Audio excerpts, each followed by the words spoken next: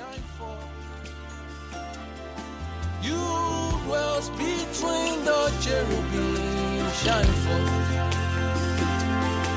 You dwells between the cherubim, shine forth.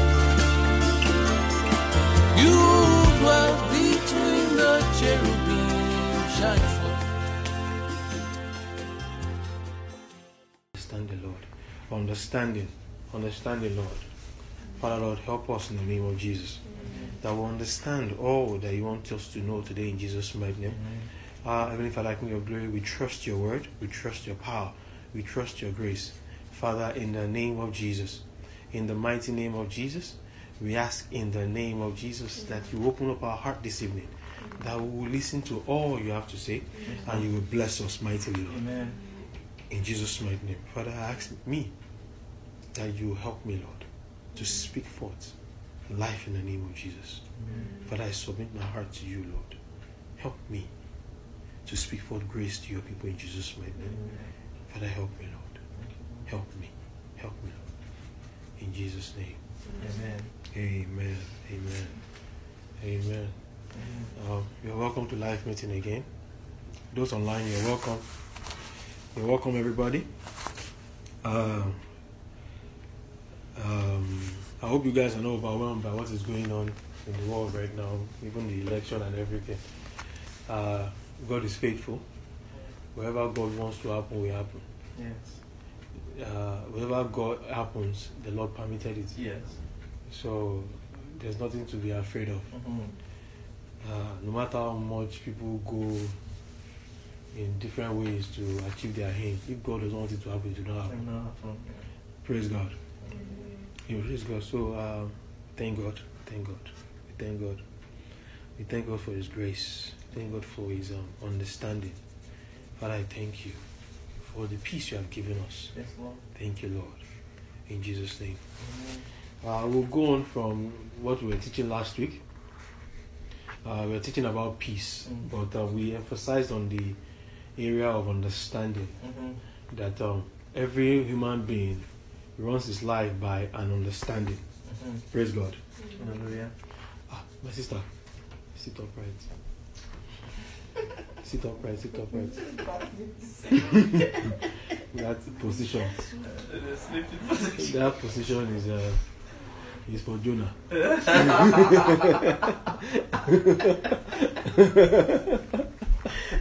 It belongs to Jonah.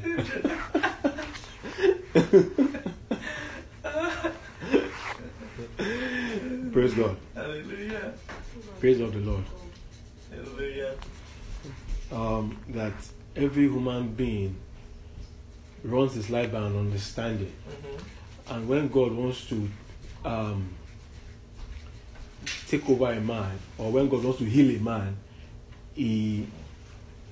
what God comes to deal with is a man's understanding. Praise God. So when God wants to help a man, He comes to take understanding that he has away from him, for him to take another understanding. How many of us know that eternal life himself is an understanding?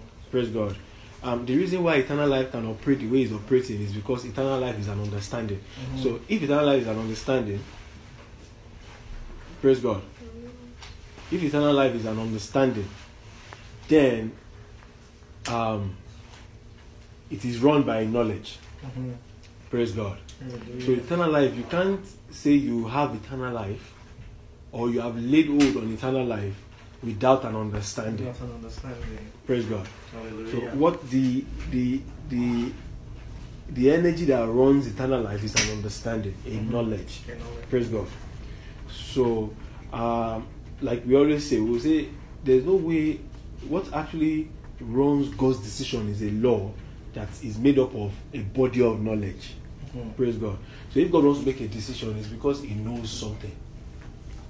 The reason why God can judge the way He judges is because He has a knowledge. Praise God. That man does not have. And the reason why, the way He wants to raise man is a man should have the knowledge that he has, so that men can make the decisions the way He makes decisions. Praise God. So our solution is we coming to an understanding that we don't have. Yes. For us to have the understanding that God wants us to have, we must let go of our own understanding. Praise God. So that was where we were last week. We actually emphasized on the fact that there's a wisdom called the earthly wisdom, or the wisdom of this world. So definitely, if there's a wisdom of this world, then there should be a wisdom of God. Praise God. The wisdom of this world is the wisdom that the world used to run their life. Praise God. We talked about the tree of the knowledge of good and evil. So if it's the tree of knowledge of good and evil, that means the tree was going to give you is a knowledge. Yeah. So the reason why the tree can control our life is because he has given us a knowledge. So that knowledge is what he uses to control our life. That knowledge is what he uses to build image in front of us. Our imaginations, our thoughts, our ambitions, the things that we think in our mind. The generator of those thoughts is the knowledge that has been put inside us. Praise God. So if a man does not have knowledge, then he cannot make decisions, or he cannot live. If a man has knowledge, then he can live. So when they say a man is living by a knowledge. Praise God. Or an understanding, or a revelation, or better still, a wisdom. Praise God. So the solution to a man's problem, when God wants to help a man, he saves him from what he knows. Praise God. So there's a reason why I behave the way I behave. I behave the way I behave because of what I know. For me to behave otherwise, they have to come and make me know something else. Praise God. Let's go to Proverbs chapter 4, and we'll just run the thing from there. Praise the Lord. Praise the name of the Lord. Thank you, Heavenly Father, King of Glory. Thank you, Lord, for your knowledge this evening. Father, help my mouth with utterance in the name of Jesus. Father, let your spirit rest upon me, that I will preach life in the name of Jesus. I will not struggle here. I will find flow in the name of Jesus. Thank you, Heavenly Father, King of Glory. In Jesus' name, amen. I'll start from verse 1. Hear ye, children, the instruction of a father.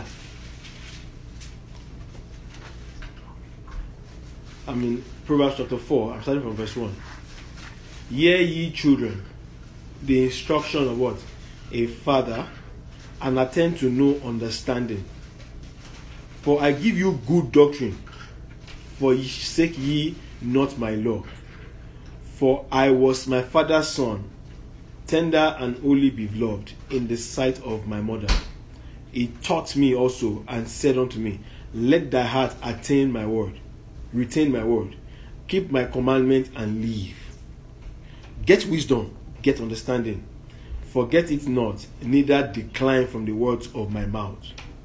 Forsake her not, and she shall preserve thee. Love her, and she shall keep thee. Praise God. This is wisdom talking. Praise God.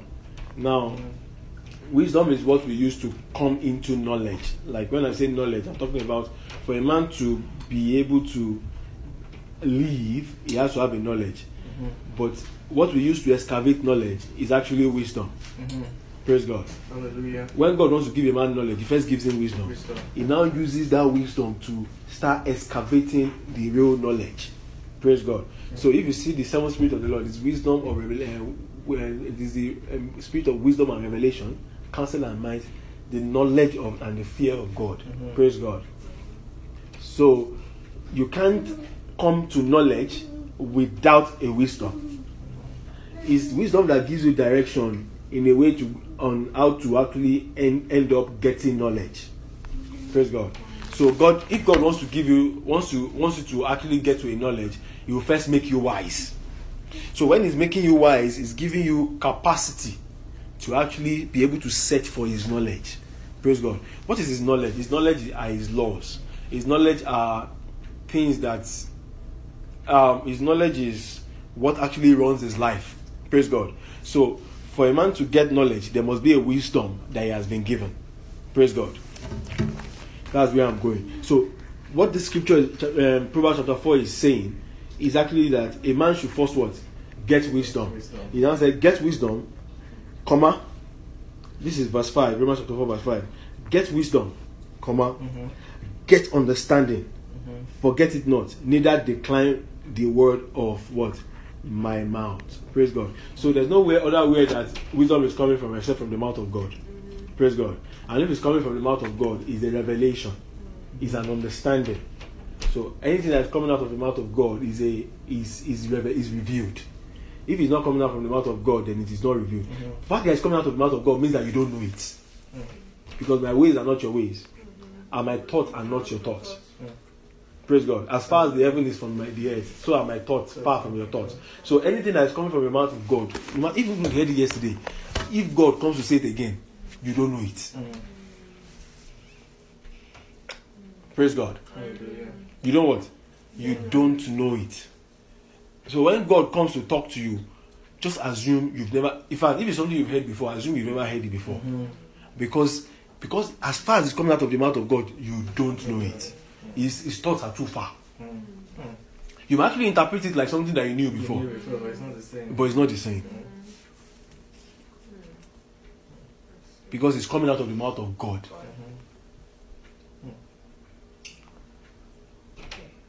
Praise God.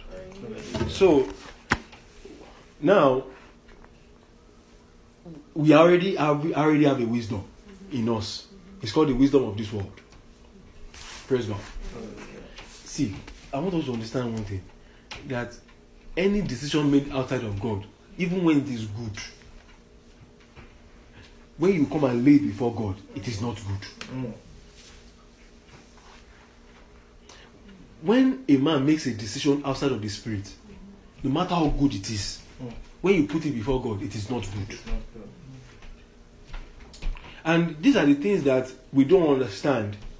So when you meet a Christian and you come and tell him that your decisions, any decision you make outside of the leading of the Spirit is wrong, you'll be wondering like, what do you mean? Or maybe it does something that is very good, and you're telling me that that's not God's definition of good. He might even call you a fanatic, because to him he's good with God. As long as I can make a decision that before man is good, praise God. As far as he's concerned, he's also good with God. But that man can be good before man, but before God is irrelevant. So what a man should be seeking is how to be relevant before God, not actually before man. And for a man to be relevant before God, he must ask God. He must have God's wisdom. He must be running his life by God's wisdom. That's what pleases God. When they say man is pleasing God, the wisdom of God is what is running his life. That's what. Check from the beginning. When God created Adam, He created him and He told Adam to start naming men, to start naming animals. And God said the name which He calls the animal, praise God, any name that He calls the animal is what God had in mind for God to, praise God. Okay, praise God. Anything that He calls, from the beginning, He said, when He told man to start naming animals, Adam, when he names the animal, the Bible says, and whatever he calls the animal, so it is. Praise God. So there was a wisdom that was running Adam's life. That thing was natural, that Adam didn't have to think that, okay, what will I name this animal? Okay, let me think. Fermentation and combination. Lion, Leon. Lemon. Okay, meaning my name. Okay, it's lion. No, it wasn't random. There was something informing. Yes. Its definition. Yes.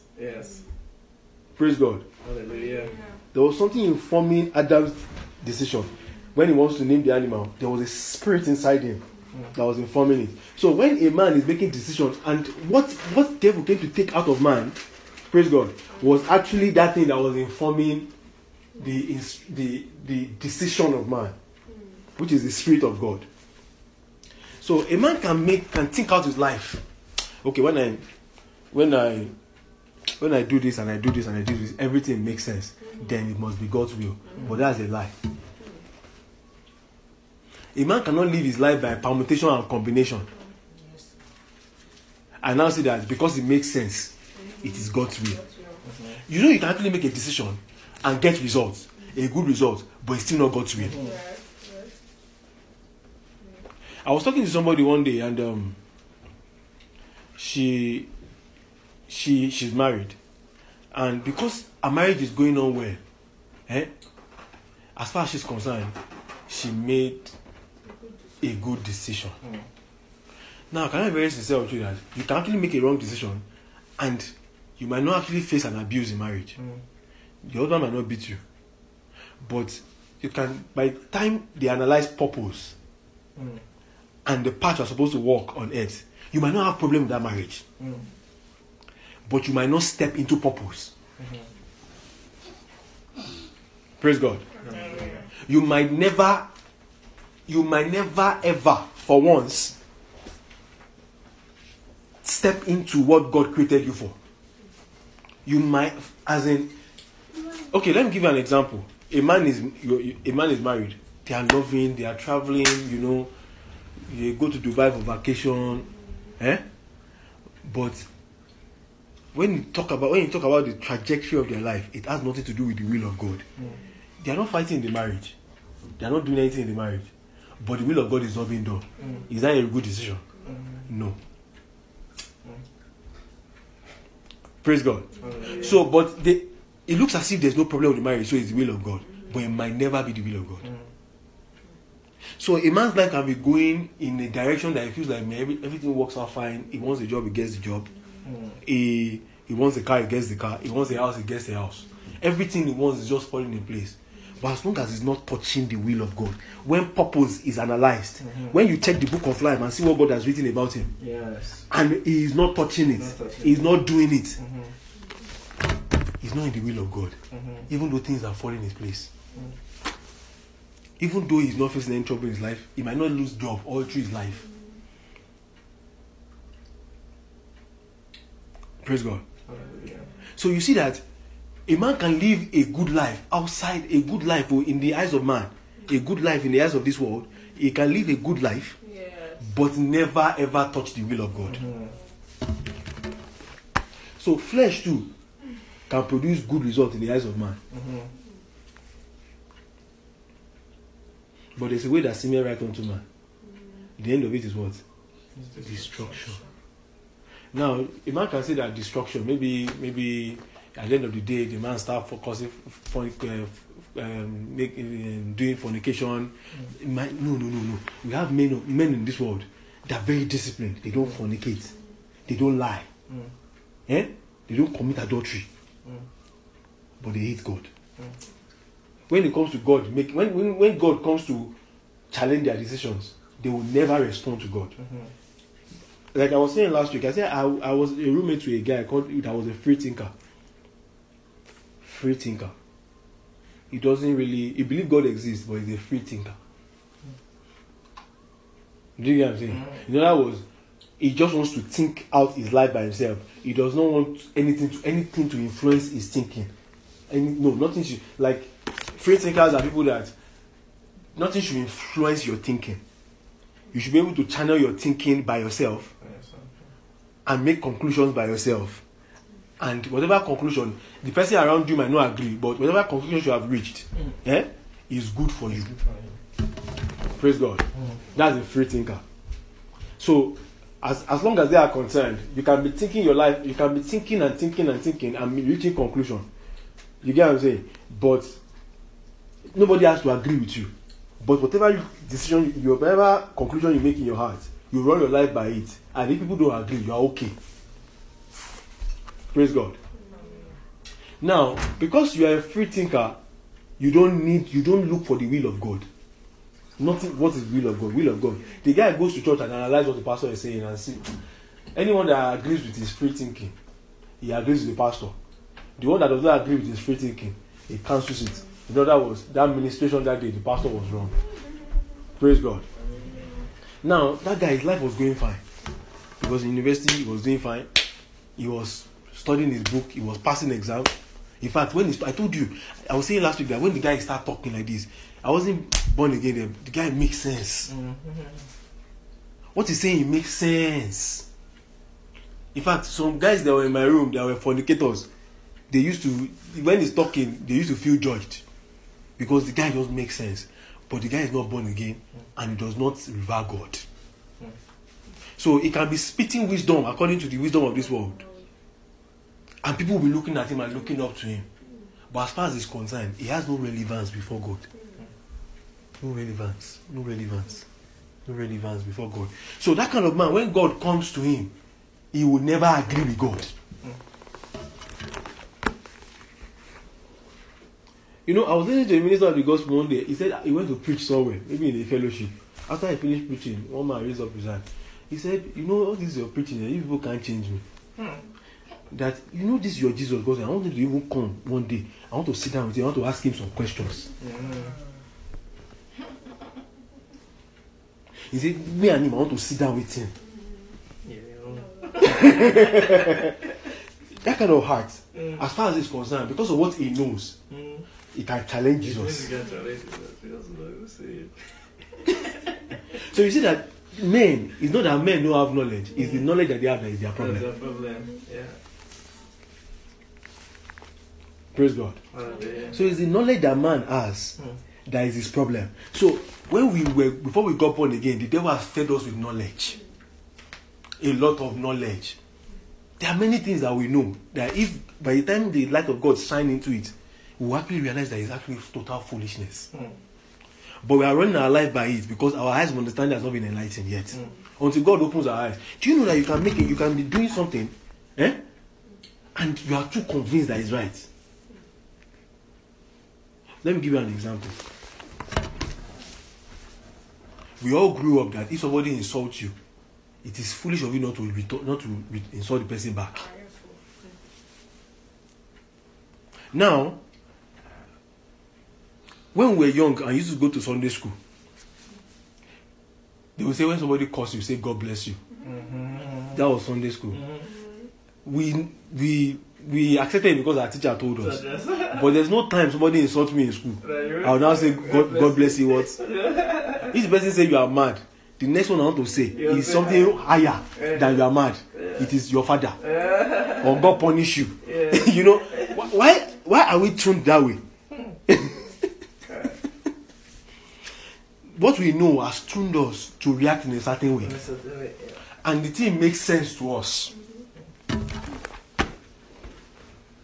The thing makes sense to us that if I'm not reacting this way, then I'm stupid. I'm not normal. Actually, no man is normal, to be very sincere, except the man that has conformed to the image of Christ.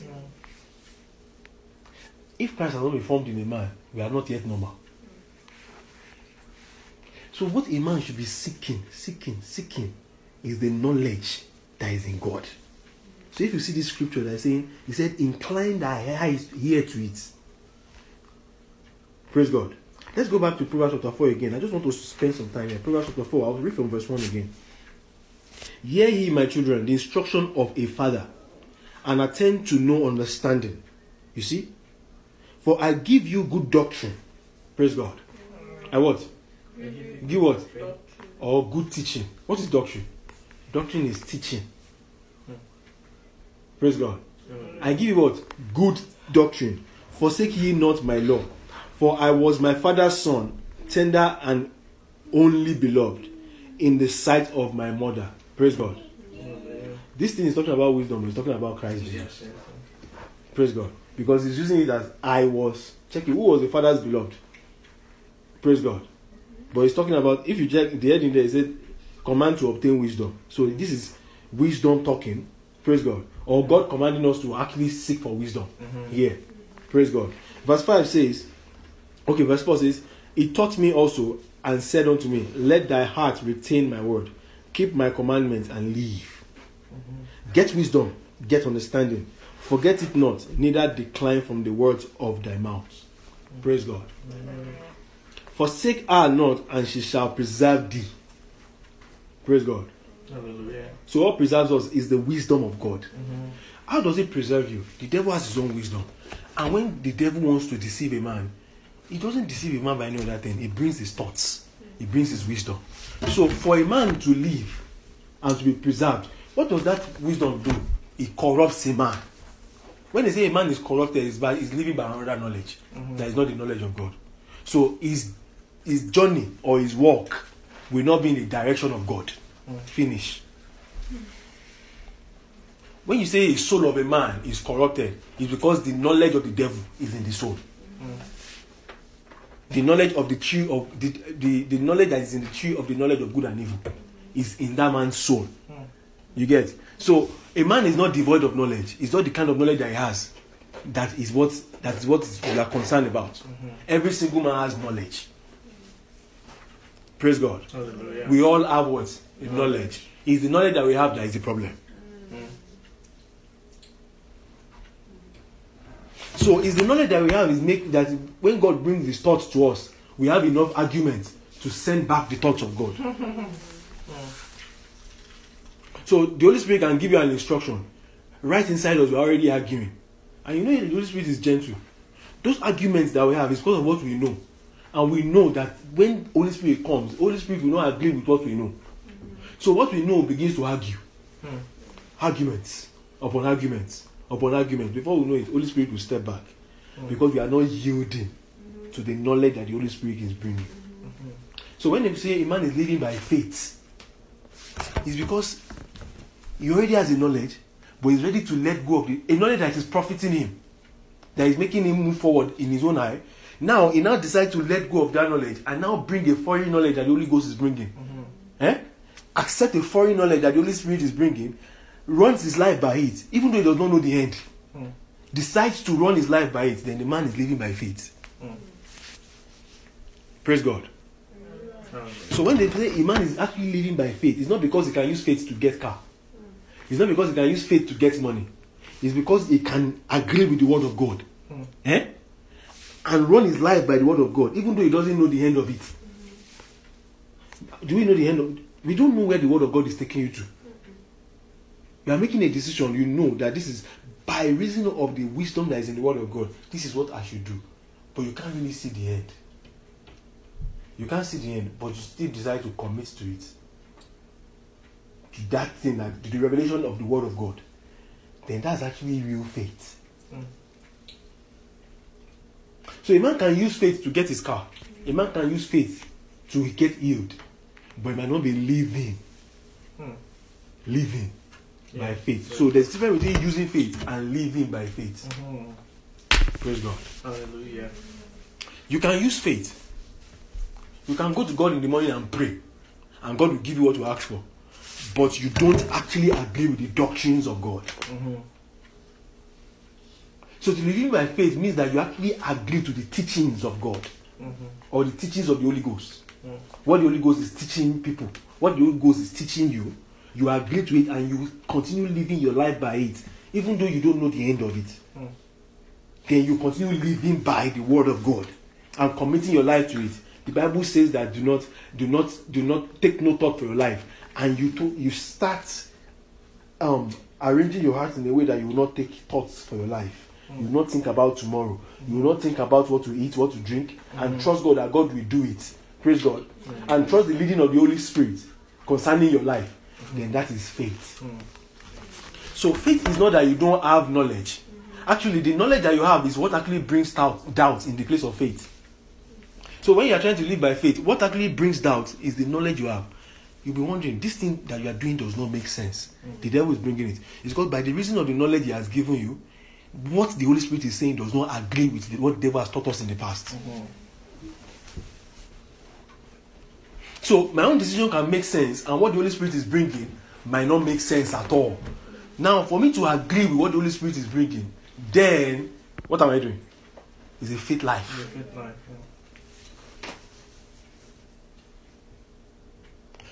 Now, man has been designed that once a problem happens, the first thing we want to do is to think it out. We rarely actually go to pray first or ask the Holy Spirit what to do. It's not a common thing. It takes time for you to get there. It takes time for us to get to that place where the first thing we want, when something happens, the first thing we want to check is what the Holy Ghost has to say. Because we are not designed to live by faith. The devil has trained us to live outside God. To live outside the inspiration of the Holy Ghost. And that is what death is. Death is separation from God. So when a man is living his life without a counsel of God, he's living in the condemnation. He's living in death. Praise God. Any man that is living his life without the inspiration of the Holy Ghost or the counsel of the Holy Ghost is dying. And he can be born again. That's actually the problem. A man can be born again, but after being born again, the counsel of the Holy Ghost does not come to him anymore. It's about a time will come. That thing called, that is spirit man. That Holy Ghost will not respond to the Holy Ghost again. And that man is dying. Dying. You know, I'm not talking about fornication right now. Because many times when we are talking about sin, we are thinking about fornication, we are thinking about adultery, we are thinking about maybe you stealing. Sometimes when we talk about evil men, the only thing we are thinking about is politicians that are stealing money from the accounts of the country, or people that are murdering people. We are talking about when you are saying evil. No. That's not evil. That's not just evil. That's not just fruit of being evil. Real evil men. What is evil? Is when you make a decision outside of the presence of God. Or when you live outside of the knowledge of God. Or outside of the leading of the Spirit.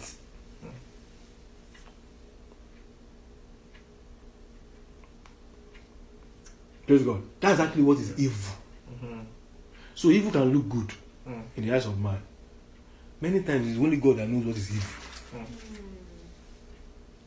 So when you see checks in your heart, when you want to make a decision and you feel a small check in your heart, go and look, check it properly. What is this thing inside me saying? Because many times Holy Ghost has something to say about that thing you want to do. Praise God. Because there's a wisdom in us that God does not agree with. So anytime we want to make a decision and we are making decision with the knowledge that God does not agree with, you will see a check in your spirit man.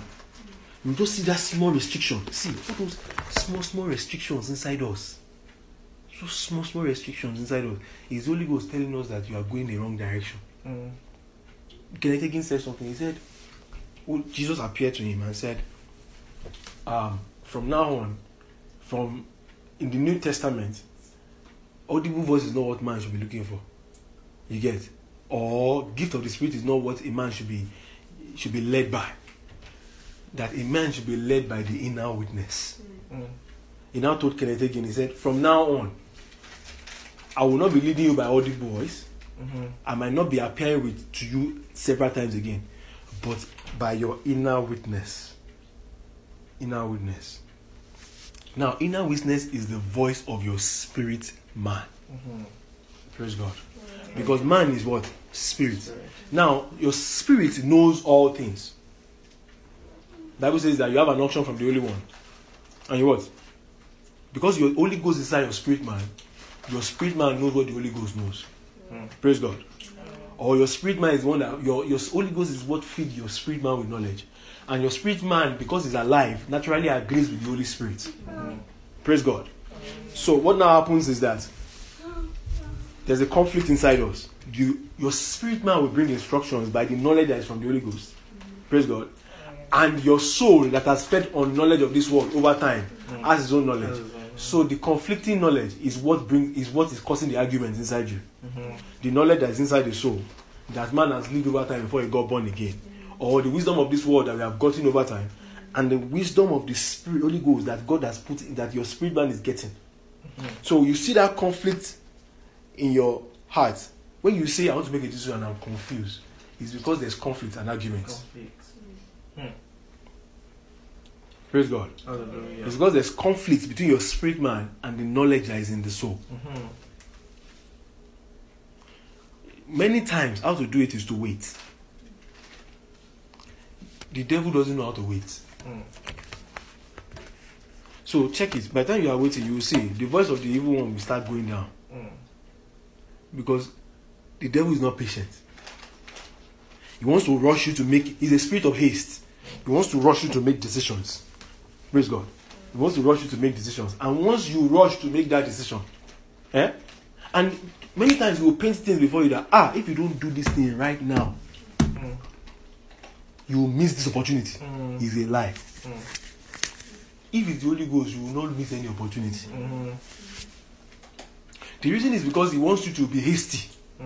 And the spirit of haste is not the spirit of faith.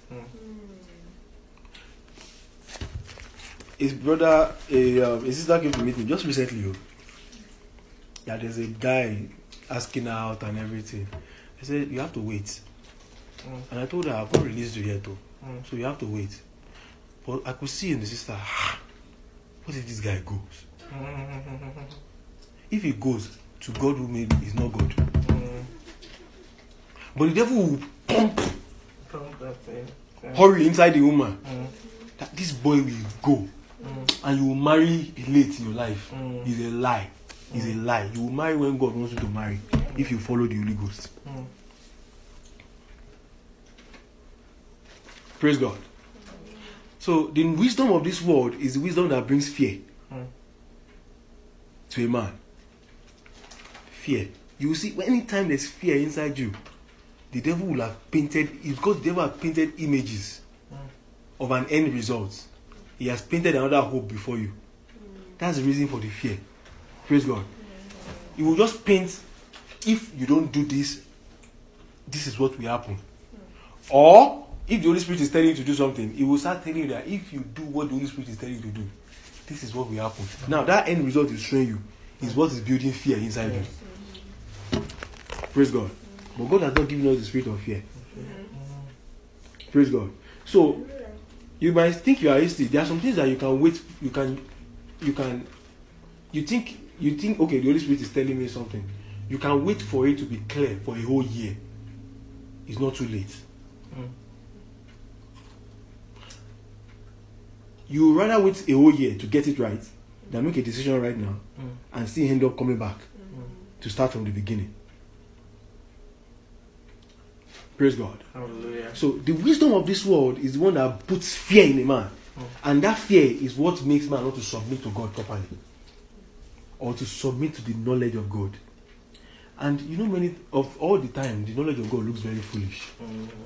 In fact, many times it looks very embarrassing in the eyes. When you are talking to a worldly man and you are using the knowledge of God to interact with him, even you sometimes you might feel ashamed. It's possible. If you have not grown well. Even the look on it. My brother Jeff said something one day. He said he was in his workplace and he was talking that I'm a Christian, I believe in God. And one of the person was talking to asked him, how can somebody as intelligent as you are believe God exists? To be very sincere, if you are not strong, even you will go and sit down. It's true. That but I'm smart. How come I can believe in something so vague? Praise God. Now that man that said that thing, he has been equipped with knowledge. Yes. The devil have equipped him with knowledge. You can't discuss with that kind of man. In fact, I always avoid them. Because they have things to say. The devil has bombarded them with wisdom. So this world is not devoid of knowledge. It's just that knowledge can harm you. It can kill you. So when they say a man is not at peace with God, praise God. When they say, man, you are not at peace with God. When they say you are not at peace with God, it's because you have things inside you that argues with God consistently. And that's what God wants to come and take out. Praise God. Is those things in you that argue with God when God's knowledge comes is what God wants to take out. So a man must be meek enough to receive God's knowledge. And sometimes the man is not meek. They have to bring that man to the place of meekness. Yes. Sometimes they might have to make him suffer loss. To bring a man to the place of meekness. Sometimes we did not submit to God until we lost something. Praise God. Even me, until I lost some things, I didn't really submit to God. After a few losses, and after that, okay, God, what is your will? Because you've made a decision, it failed. Yeah. You make another decision, it failed. Yeah. You make another decision, it failed. The time will just come. There's a sister, after she had entered like 4 relationships and it has scattered, she said, God, I don't want to choose myself again. Come and choose for me. How did you get there? You have to, that's a place of humility. Because you have an understanding of what you want. So you've been using your understanding to make those decisions. To choose the person you want. You do the relationship, the relationship will end. It will end up in marriage. You start another one. The same criteria. You are using to choose another man. Praise God. Those criteria are knowledge that we have. Praise God. Those criteria are using to make those decisions. And you know, even some sisters, please, I will go to throw some shades. Praise God. Some sisters, the only criteria, so they have some funny criteria that they use to choose the person they want to be in a relationship with. Praise God. Praise God the Lord. Hallelujah. Muscle. You get a man that goes to the gym, a man that has muscle, a man that is handsome. You see, all those kind of criteria, you have a knowledge. There are knowledge that is inside you that you are using to judge decisions. Praise God. You are using it to judge your decision. So when you see a guy, it's the knowledge that is inside you, your standards, your knowledge and your standards. Praise God. That standard is what you use to make decisions. Praise God. You are using it to make decisions. So as you are making your decision, you are making decisions according to the wisdom of this world. Praise God. Praise the Lord.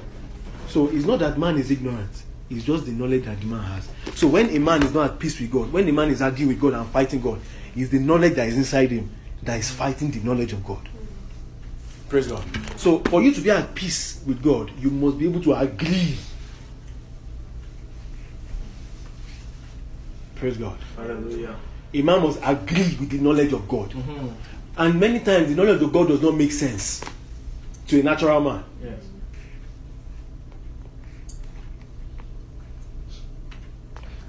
Proverbs chapter 5. Let's quickly go.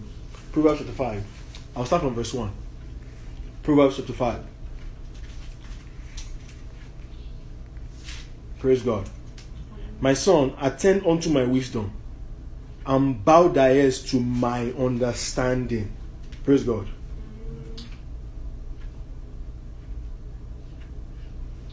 Praise God. Hallelujah. For thou mayest regard discretion, and that thy lips may keep what? Knowledge. Praise God. Hallelujah. For the lips of a strange woman drops as a honeycomb, and her mouth is, that is this world though. This one. The lips of this world is enticing. In fact, it looks, I don't see, the only person that was able to fully discern the world and refuse the world continuously was Jesus. Yes, Jesus. You know, Paul was talking about he was talking about the spirit of seduction. That seductive spirit. Now you think that seductive spirit is the spirit that makes a man commit fornication. No. The spirit that can lure you out of the presence of God is a seductive spirit. So this world has a way of giving you or bringing a vision to a man. Praise God. A knowledge to a man that is so enticing. Praise God.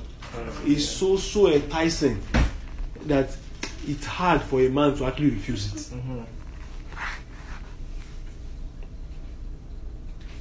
You know, in the beginning, after man ate the tree of the knowledge of good and evil, praise God.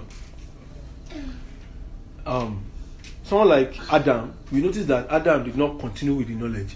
Praise God. Because after that, the sin of Adam was not recorded again.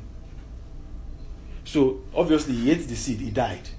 But you will realize the fact that after he went to hide from God and he realized what he had done, it's obvious that he didn't continue with that knowledge or with that understanding that he ate from the tree of good and evil. But he has a son called Cain. Praise God. Cain. Let's quickly go to Genesis chapter 4. Praise God.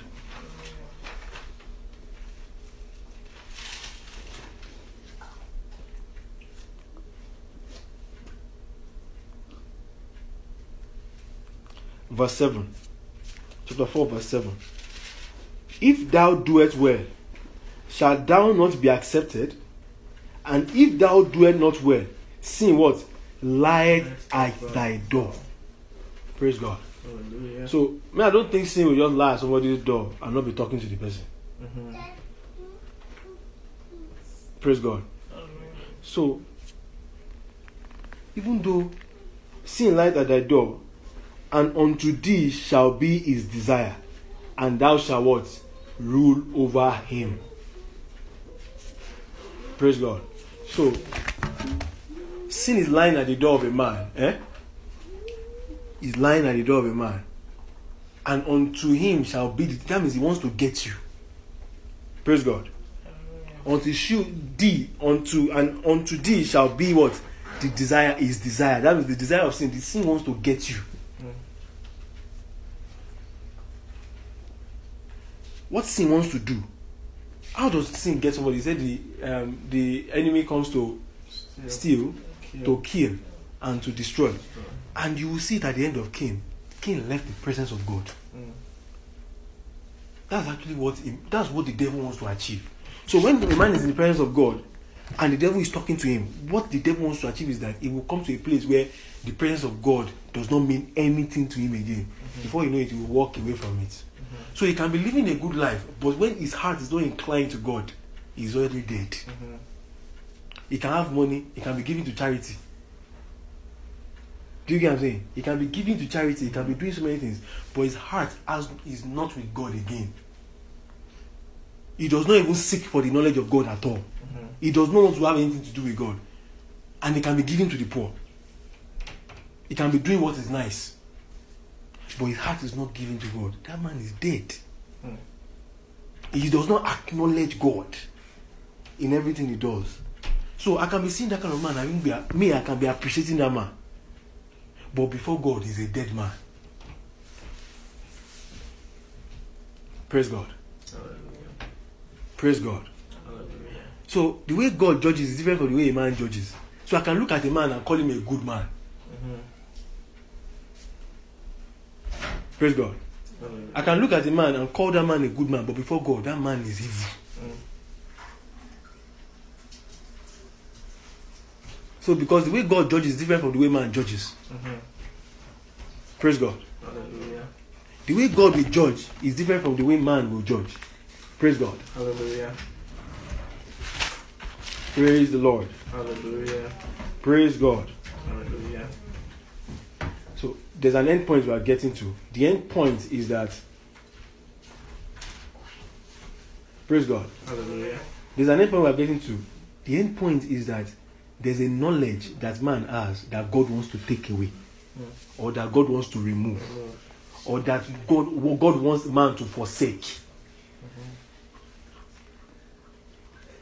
Praise God. Hallelujah. There's something that man knows that God wants. There's something that man knows that God wants man to forsake. Praise God. Praise the Lord. Hallelujah. Let's go to 1 Corinthians chapter 2.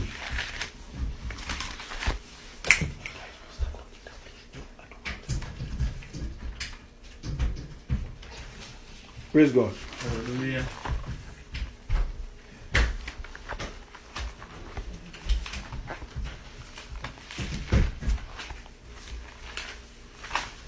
First Corinthians chapter 2.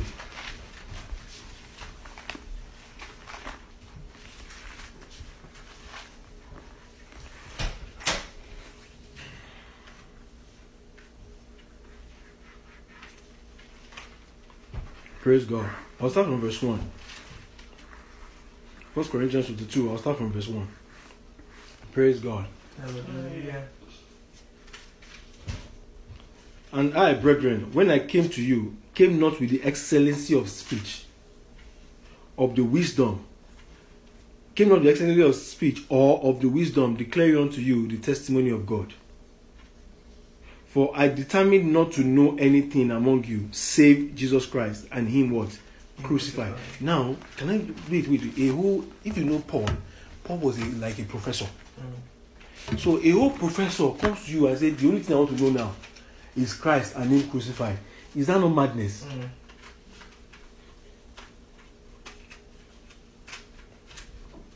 Praise God. Hallelujah. To a worldly man, this man is running mad. That there are more knowledge that you can seek than Christ, a man that died and he rose again. What's your problem? Praise God. Hallelujah. Yeah. So he said, "For I determined not to know anything among you, save Christ." Praise God. Hallelujah. I determined not to know anything among you, save Jesus Christ and Him crucified. And I was with you in weakness and in fear and in much trembling. And my speech and my preaching was not with enticing words of man's wisdom. Praise God. But in demonstration of the Spirit and of power. Praise God. So there's something called man's wisdom. Praise God. Hallelujah. He said, but when I come to preach to you, I have this 1 Corinthians chapter 2. I'm in verse 4 now. Thank you. And my speech and my preaching was not with enticing words of what? Man's wisdom. So there's man's wisdom. Praise God. There's something called what? Man's wisdom. And what God wants to erode, God wants to cancel, is that wisdom called man's wisdom. Praise God. But in demonstration of spirit and power, that your faith should not stand in the wisdom of men, but in what? In the power of God. Now, the power of God is another knowledge in itself. Praise God. Because the knowledge of Christ is the power of God. Praise God. So, for that thing called man's wisdom to be debunked, a man has to agree with the knowledge of Christ, which is the power of God. So when they want to save a man from what is actually plaguing man, they come and give him the knowledge of Christ, which is the real power. Yes. So when knowledge is given to a man, that is his power. When God is revealing himself to a man, God is giving him power. Praise God. So that power is what he can now use to say no to the devil. A man cannot refuse the devil without having the power of God. It's not possible. And the power of God is the knowledge of God. Praise God. So when the devil wants to deceive a man, he brings knowledge to him. When God wants to save a man, he brings knowledge to him. It's just true knowledge. So when you see people that don't read their Bible, I'm scared for them. Or people that don't give themselves to the word diligently, I'm scared for them. A man can actually think he's living righteously, but he's actually serving another knowledge, which is the knowledge of this world. And in his mind, he can even be a Christian. If the devil, if he's still blind and he has not given himself to the knowledge of God, he can be serving the will of the devil, and he will actually think he's serving God. This is the essence of knowledge. So when the man is coming to peace with God, when they say a man is at peace with God, it's because the knowledge of God has taken footstool inside him. That every single decision he's making, the knowledge of God is involved in it. Not just involved, he's in control of it. So when God comes, he does not refuse God.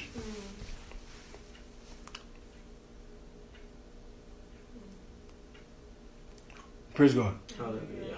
Now, I said from the beginning, we are spirit, soul, and body. The soul has learnt knowledge over time.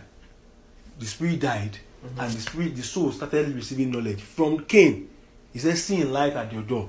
So sin has been talking to man for a long time. In fact, sometimes when I look at, like I said last week, a man that thinks in his head, let us make Tower of Babel, a tower that is as tall to heaven. So right now, I don't even think any man thinks like that. No wonder they had to use flood to send those to kill those men. If those men were existing right now, I don't know what will have happened on this earth. Maybe 666 will have come a long time ago. Yeah.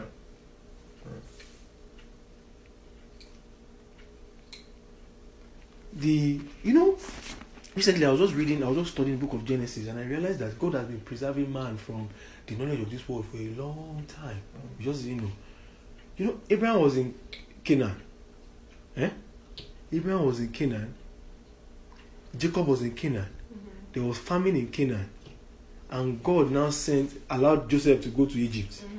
Then later, Jacob and his family went to Egypt. Praise God. Then the family of Joseph produced children that were Israelites in Egypt, and they were enslaved there. You get? Now you now wonder, why did God allow them to be enslaved? But you realize the fact that during the time they were being enslaved in Egypt, they were grooming giants in Canaan. By the time they were going back to Canaan, they were already giants in the land. Imagine Jacob was there. Maybe the children of Jacob would have become one of those giants too. So actually, Israel being enslaved was a preservation. They enslaved them to preserve them.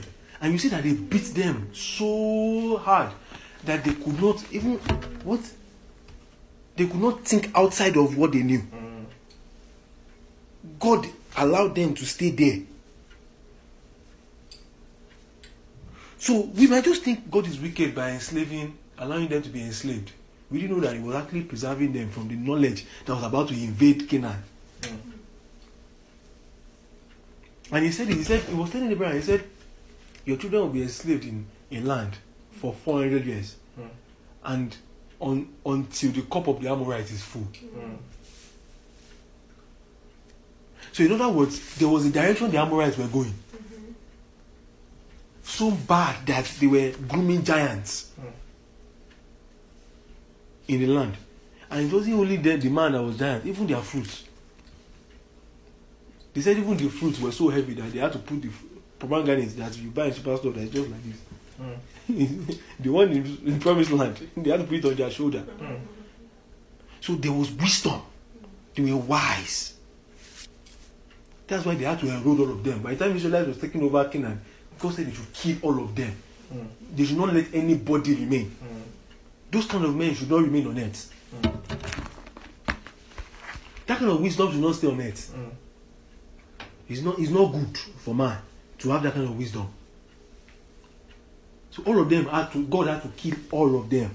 Obviously, He said until their cup is full. So by that time their cup was already full. So judgment was passed on them. Praise God. So you see that what makes man conflict with God is a knowledge, is a brightness that is from the devil gave man, an intelligence that the devil gave man. So a man can actually argue God out of his life. So if me and you are always arguing, we are not at peace.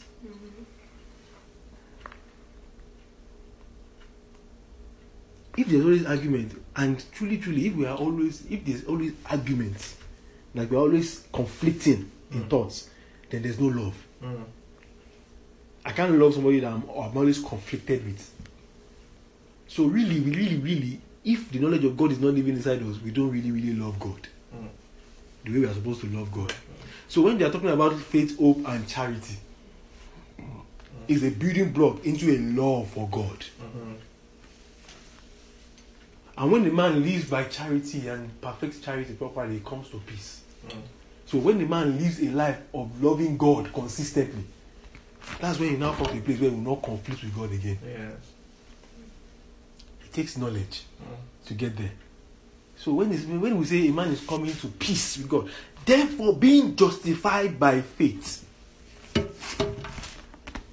I will go there very soon, but let's quickly finish this. Verse 6 now said, howbeit we speak wisdom among them that are perfect. This is 1 Corinthians chapter 2, verse 6 now. Howbeit we speak wisdom among them that are perfect, yet not the wisdom of this world, nor of the prince of this world, that come to naught. That means at the end of the day, a man that lives by the knowledge of this world, at the end of the day, that man will become nothing. When they weigh the man on the scale of life, is less than vanity. Ecclesiastes said it. when they say a man is less than vanity, vanity does not have any value before. So a man is less than things that don't have value. That's what the wisdom of this world can bring a man to. Praise God. Hallelujah. Verse 7. But we seek the wisdom of God in mystery, even the hidden wisdom of God ordained before this world unto our glory. Now the knowledge of God is ordained unto, the wisdom of God is ordained unto what? Our glory. Praise God. Which none of the princes of this world knew, for had they known, they wouldn't have crucified the Lord of glory. But it is written, eyes have not seen, nor ears have heard, neither has it entered into the heart of man. Things which God had prepared for them that what? That love him. You see that charity is actually love for God. But what God is going to give to man is only giving it to who loves him. Praise God. Hallelujah. When God wants to give a man, what God is going to give to man, which is eternal life, the life of God, God gives it to a man that loves him.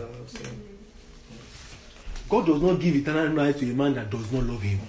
He will abuse it. Yeah.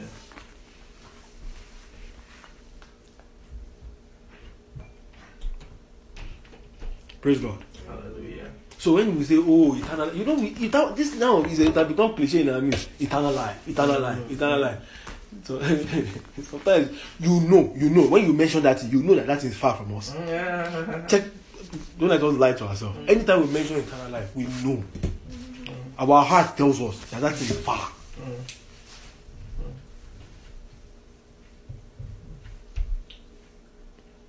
And somewhere in our heart, is not our default. It's not something we seek by default. In fact, it is mercy. It's not something that we seek by default. Praise God. It's not something we seek by default. Sometimes we will have thought, even me that I'm ministering to you, sometimes I will have spent like woken up 3 hours, 4 hours, 5 hours before I remember there's something called eternal life. Sometimes. Yeah. So is that life is for men that love him. For you to love him, his thought is filled in your heart. Like when you love something, that's what you think about consistently. That's love. So we can say, I love you, Lord. I love you, Lord. From the bottom of... It's a lie. That thing is not... It has not gone to the bottom of our hearts. No. You can confess it or you can sing it, but really, it's not the bottom. Because there are things that they need to dig before they get to the bottom of the heart. There are building blocks there. Yes. Other things have occupied the bottom of that heart. It's a deep well. It's a deep well. It takes years to dig it out. Yeah. That's if they finish digging it before we leave this earth. So we can sing it from the bottom of my heart. Let them bring commandments. Let us know if it's literally the bottom of your heart. Let them bring instruction. Let them bring their knowledge to you. Live by this. From now on, this is the way you should start behaving. You now start seeing arguments. Things will start rising inside. Arguments will start rising. That argument is the knowledge that has been living there that doesn't want to go. Arguments will start rising. The wisdom of this world will start countering the wisdom of God that wants to go and take footstool in your heart. So you see. So when they say the spirit of a man is the candle of the Lord, it searches even the inward belly. The spirit man is looking at your soul and seeing the iniquity there and searching it out. That's the candle. They say it's the candle of the Lord. So God is using your spirit man to search your infirmities and see what needs to be dealt with. Your knowledge, you were saying that day, you said, when they say the righteousness of a man, what makes a man think out what is right, Abi? Or what you do say that day? What a man thinks, what a man thinks is what he thinks is right. Yes. Yeah. What a man uses to judge what is right is his righteousness. And when you see the Spirit of God, it comes into the heart of man as the candle of the Lord to search the heart. What is making this man think the way he's thinking? That's what the Holy Ghost wants to come out. That's what they are searching for. And before you know it, over time, they are searching for it. That's why they don't deal with everything at the same time. They are just searching. They are looking at it. Okay, this is the next thing to deal with. After they deal with that one, they continue their search. But the belly is really the soul. The belly is the soul. Right, yeah. So we have things inside us that they are intact The intact. until the Holy Ghost, until your spirit man searches it out, which is the candle of the Lord. That's why you just realize that, Kai, so I have this thing inside me, and like, no. It's because light has reached there. Your spirit man has shed light to that area. You didn't know it because light has not reached there. They've not searched to that point. Praise God.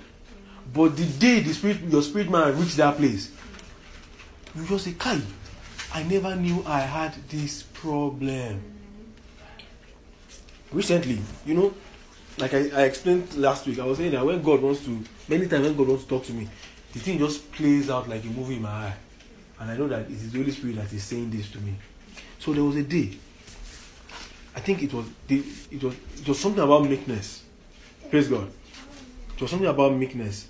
And Holy Ghost just played out that scenario in my eye. And the way I'm supposed to react played out too. Do you know, as that thing played out, and the way I'm supposed to react played out, as I saw myself reacting that way, I got angry. Because I can't imagine myself behaving that way. It now took me a while for me to agree with that thing that was painted, that was that image, that thought that was put before me. It took me time to agree with it that, okay, yes, I can actually behave in this manner. It took me a lot of time to agree with it. So why did it take me a lot of time? It's because there are arguments inside me. There's a way I believe that man should react normally. Now what I'm saying contradicts the way I believe. What they played before me contradicts the way I believe a man should behave. Because there's a knowledge I have before that. Kai, when somebody behaves this way, this is the way I should behave back. That's my own knowledge. So when they painted that scenario in my eye, and I saw the way I reacted, and I knew that this is the way Holy Ghost wants me to start reacting, I got angry. So there's something inside me that hates what the Holy Ghost was showing me.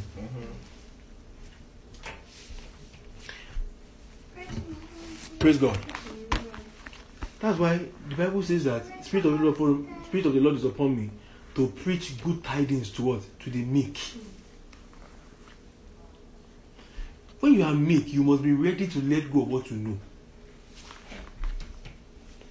This is the way I've always known it. Be ready to let go of it, to receive what the way Holy Ghost wants you to start behaving or reacting. So what we know is our idol. Actually, our idol is actually our knowledge. A man would rather protect his knowledge. And one thing about our knowledge is that it has made us high-minded. Our knowledge has made us high-minded. There's a way we are placed, because of what we know, we have placed ourselves in a pedestal. To be very sincere, a man does not need to have a car for him to be proud. He just thinks highly of himself. That's pride. Pride is thinking highly of yourself. Humility is seeing yourself as nothing. Praise God. Hallelujah. That's just what humility is. Regardless of what you have, you still see yourself as nothing. Then you are humble. When a man can have nothing and still see himself as something. In Nigeria, there's somebody that were arguing. See, in our family, we might not have money. We might not have money, but we have name. There are some things we cannot take in our family. Even though we don't have money, there are some things we cannot take. There's something talking inside that man. There's something talking inside him. There are some things he cannot take. So when the Holy Ghost brings it, I've seen somebody inside church, ministers meeting. How can he be talking to me like that? In my days when I was not born again. If it were to be when I was not born again, I know what I could have done to him. He still values that knowledge that he had before he got born again. He still values it. He wishes he could actually act it out. The only problem is the environment. The only problem is the environment. If they change the environment. He said, people don't know me. Woman was arguing one day. I go put Jesus for one side now. Wow. And I go tell you who I be. Hey. If I put Jesus for one side, Wow. In Yoruba land, anyhow, you know Yoruba land, Jesu, Jesu. A man came and said, if I remove the J behind Jesus, behind Jesu, you know what will remain? Eshu. That's devil. He said, I go come out J behind Jesus now. What you mean is Eshu? That's devil in Yoruba land.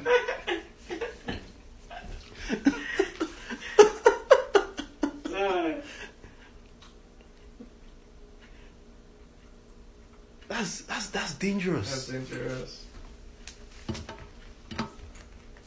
That's dangerous. So when they say a man is dying, he's dying to what he knows.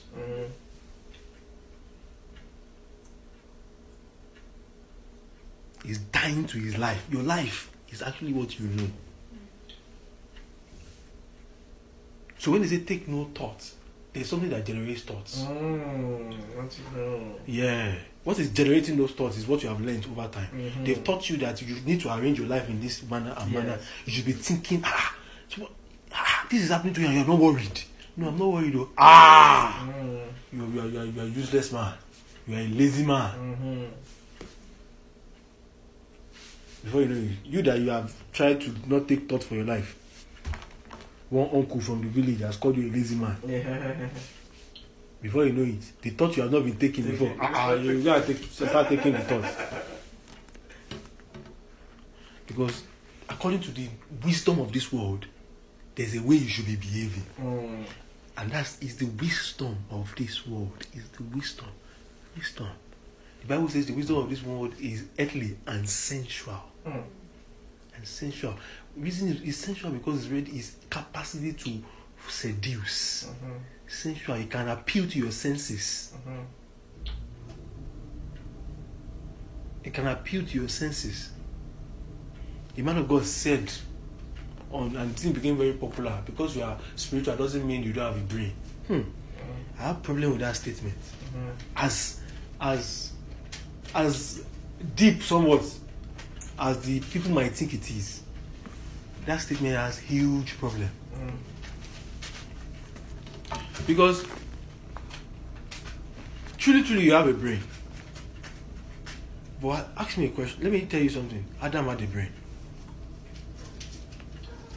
Do you want to tell me that Adam used his brain to name the animals? No. His brain was submitted to God. So truly you have a brain, but your brain is not controlling you. Your brain is not in control. You see, we can preach from the altar in a certain way that before you know it, a man will leave the Holy Ghost out and put his brain into control. But really check it, your brain is not in control. Holy Ghost should be using your brain.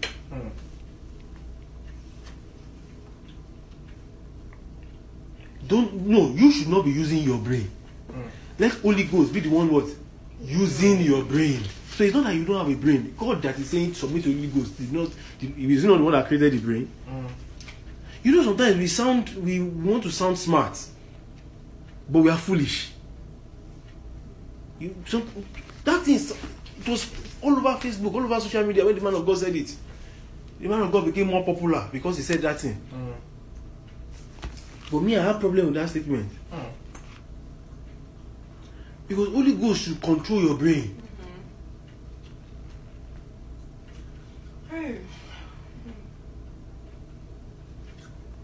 Half of our day, check it.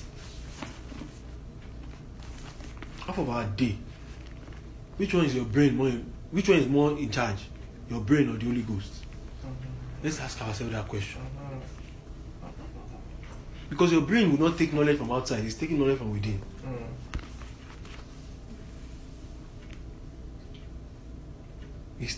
Every knowledge your brain uses is from within. So who is really, really in control?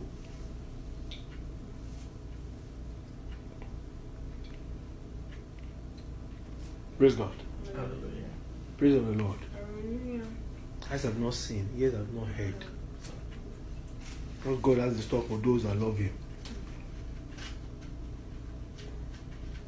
Verse 10. But God hath revealed them unto us by His Spirit. For the Spirit searches all things, yea, the deep things of God. So there are deep things in God that the Holy Ghost can search out and bring to you.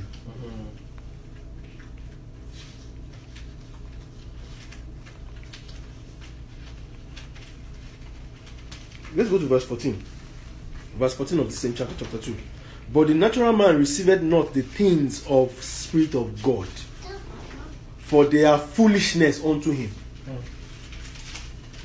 What's a natural man? A man that uses his senses. Praise God. A man that uses his brain. This statement I'm making can be very controversial. A man that his brain is in charge of him is a natural man. For they are foolishness unto him, neither can he know them, because they are spiritually discerned. But he that is spiritual judges. You see, verse 15. You see, he that is what? Spiritual. What? Judges all things. Yet he himself is judge of no man. That means no man can discern him, but he knows how to align situations. He can tell what is right and what is wrong, but no man can really tell. No man can discern him. A natural man cannot discern a spiritual man, but a spiritual man can tell the right from wrong, because he judges all things. He's a judge. He can put things in the right place. When you say judge this situation, tell us what is right and what is wrong. That's just what it means to judge a situation. Praise God. Hallelujah. And now went further. He said, but is judge of no man. Verse 16. For he who hath known the mind of the Lord. This is verse 16. That he may what? You see, this is where we are going. Who has known the mind of the Lord that he may what? Instruct him. So, a man cannot be instructed by God unless he has known the mind of the Lord. Praise God. So, a man God cannot really come and instruct you like that. Cannot be constantly instructing you unless you have known something. The mind of the Lord.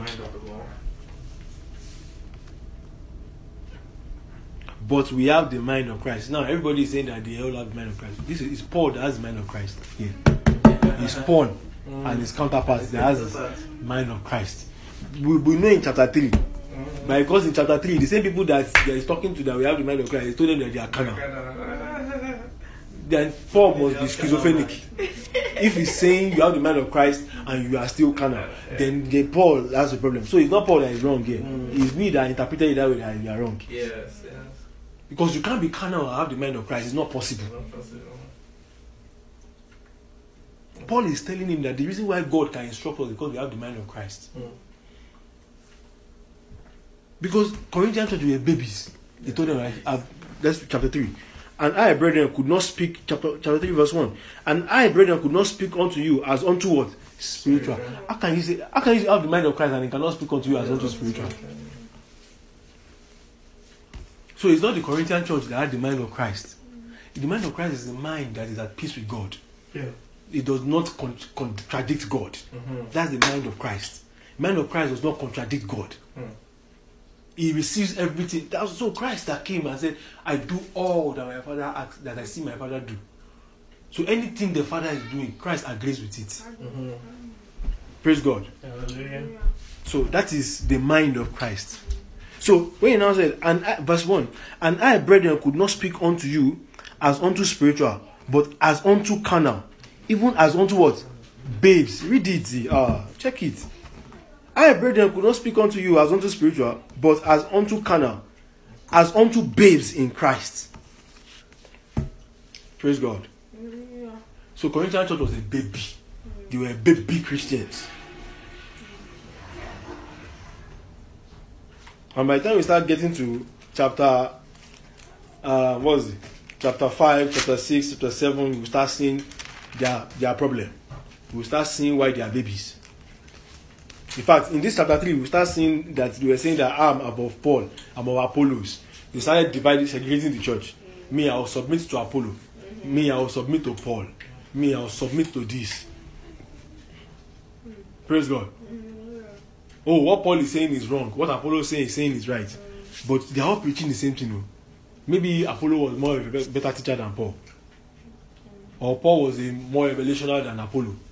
So they started dividing. And you can be in church.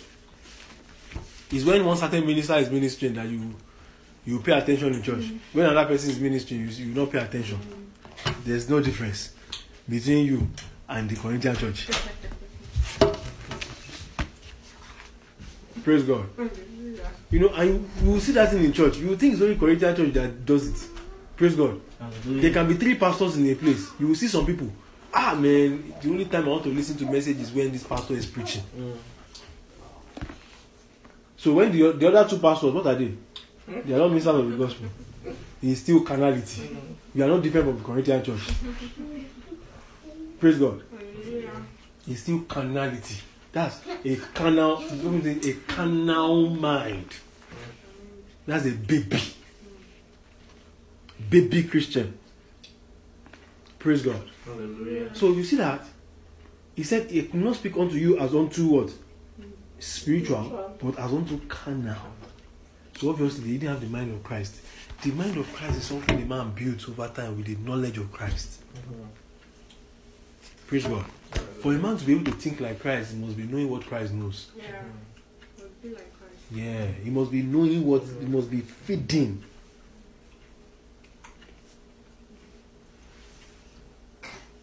He must be feeding. Praise God. Hallelujah. Let's go to Romans chapter 8. I think I have enough time to minister today. Yeah, I have enough time. So let us make good use of the time. Let's make good use of the time. Praise God. Romans chapter 8. I'll start from verse 1. There is therefore now no condemnation to them which are in Christ Jesus. Praise God. Hallelujah. You know, who are in Christ Jesus, comma, who are those that are in Christ Jesus? Who walk not after the flesh. Yes. So you cannot just say you are in Christ Jesus and walking after the flesh. You are not in. Don't let us be lying to ourselves. You can be born again. You just believe in the name of Jesus. Being born again takes believing in the name. But when they say a man is in Christ, that means he's living by the knowledge of Christ. That's it. Praise God. Hallelujah.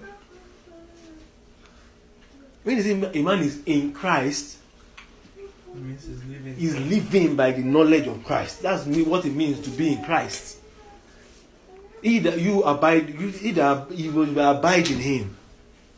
If you abide in me and my word abides in you, then you shall ask the Father whatever, and he will give it to you in my name, and he will give it to you. So you don't have the right to actually make demands of things of the Spirit without the word abiding in you.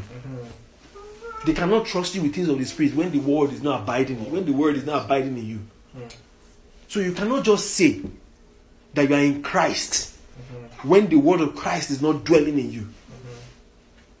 So the more of the word of Christ dwelling in you is the more in which you are in Christ Jesus, or Christ has been formed in you. Praise God. Hallelujah. Maybe for the sake of those online, I wondered if we can clarify, because I know a lot of people summarize being in Christ as being born again. Let's make that like I said, it's different. Yeah. In Christ. Yeah. So being born again, the day you got born again, you believe the name of Jesus. Yeah. I said that thing before I even continue. Yeah. You believe in the name of Jesus. You are ignorant. So they defined it. They said, who are those that are in Christ? Christ, yes.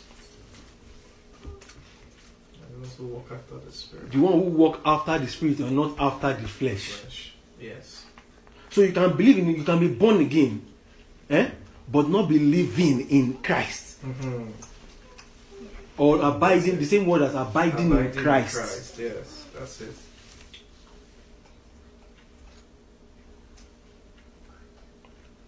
That's it. Praise God. Hallelujah. Who walk not after the flesh, but after the Spirit. Verse 2. For the law of the Spirit of life in Christ Jesus has made me free from the law of sin and death. There's therefore no condemnation. You know, many times we always say, okay, once you are born again, you are not in condemnation. But you cannot be living a life of condemnation, even after being born again, and say that you are not in condemnation. Mm-hmm. Now, we have seen condemnation only as when you are not feeling guilty. Number one, the fact that you sin and you don't feel bad, that one is a problem in itself. So you cannot sin and not say there's therefore no condemnation. No, you should feel bad. I'm afraid for people that don't feel bad, and they will say that you don't have to feel bad when you sin. What? You should feel bad, and that feeling bad is what actually drives you to repentance. Repentance is saying that I will not do it again. That's repentance. You cannot say you don't feel bad and you will truly repent. It's a lie. It's a sober heart that draws you to repentance. I like the way Reverend defined condemnation. He said when he says we have condemned something, it means that thing is useless. But that day when he ministered that thing, I was just saying, Reverend, calm down, Reverend, relax now. He said there's therefore no condemnation. I'm quoting him. For who are in Christ Jesus, for who walk not after the flesh or after the spirit. When you say something is condemned, that thing is useless. So in other words, God is telling you come out of uselessness. Come and be useful. When you say a life of condemnation, a life that is not useful to God, come and learn the life that is useful to God. That's what they are saying. And how to do it is walk after the spirit and not after the flesh.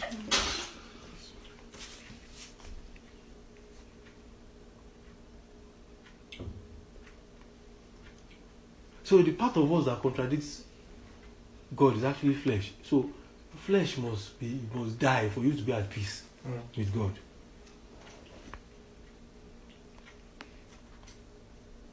Praise God. Hallelujah. Praise God. Hallelujah. Let's quickly read Romans chapter 7 verse 7 first. So we'll know what led to chapter 8. Praise God. I want us to read Romans chapter 7 verse 7. So we'll know what led to that chapter 8 there. You know, when the Bible was written, it was written in letters. It was because of reference that they put it into chapters and verses. Praise God. Let's read. I want to read Romans chapter 7 verse 7. What shall we say then? Is the law sin for... What shall we say then? Is the law sin? God forbid. You were talking about law of Moses here. That the law is not even sin. Nay, I had not known sin but by the law. So, the advantage of the law actually is that man did not know that they had sin until the law came. Praise God. So, man was running by knowledge. And they were living their life feeling that they are okay. Then the law of Moses came, they could not obey it. They did not realize that they had a problem. So man did not even know he had a problem until the law came. Praise God. At least that's one advantage of the law. Man recognized the fact that he's weak by virtue of the law. When God brought the law, they knew that they could not obey. They knew they could not obey the law. Praise God. That was how man started knowing that he's weak. And it wasn't God's intention to actually give them the law in paper. He wanted to write it on their hearts at Mount Sinai. But they ran away from it. Praise God. Hallelujah. They ran away from Mount Sinai and told Moses that you go to God. You are afraid of God. You go to him. Whatever he tells you, we will do it. They were too confident that they would be able to do it. But it was obvious that they would never be able to do it. Praise God. Hallelujah. It was obvious that they would never be able to do it. So they were not able to fulfill it. So that was when man started realizing that he is weak. And the more man disobeyed the law, the weaker he became. So when Jesus Christ came, it was when man had no. He said, well, when we're weak, at the weakest point of man, that's when Christ came. The reason why that happened is that man must know. Man must be humbled enough to know that he needs help for him to be saved. Praise God. Verse 8 says, but sin, taking occasion by the commandment, wrought in me all manners of concupiscence. I'm reading chapter 7, verse 8. For without the law, sin was dead. So I didn't know that I had sin until the law came. For I was alive without the law once, but when the commandment came, sin revived, and I died. And the commandment which was ordained to life. Praise God. I'm in verse 10. So the law of Moses was actually ordained to life somewhere. I found to be unto death. Praise God. For sin, taking occasion by the commandment, deceived me, and by it slew me.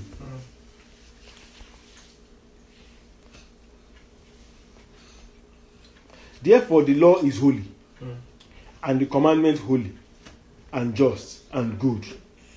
Was then that which is good made death unto me? God forbid.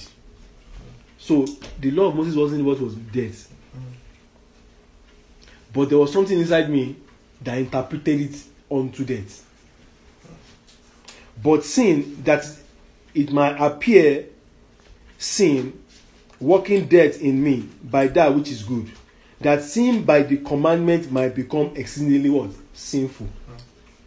For we know that the law is spiritual, but I am carnal. Praise God. Sold, this verse 14 here. For we know that the law is spiritual, but I am carnal, sold under sin. Praise God. Hallelujah. For that which I do, I allow not. For that what I would, that do I not. But what I hate, that do I. If then I do that which I would not, I consent unto the law that it is good. Now then, it is no more that I that do it, but the sin that what dwelleth in me. Praise God. So you see how a man got to a place where he started living a life of condemnation. It is not him that was doing it. He wanted to do something opposite, but there was something inside him that opposes the right decision. Paul was born again here. Praise God. Hallelujah. Paul was actually born again here, but something happened to Paul. He could not help it but do something wrong. And this is Romans chapter 7. Paul had revelation.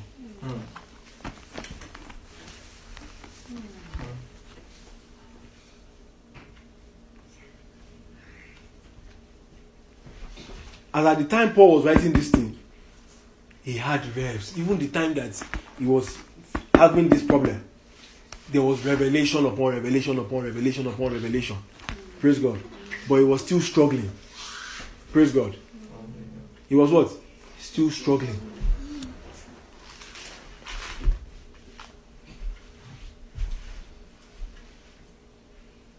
Praise the Lord. Hallelujah.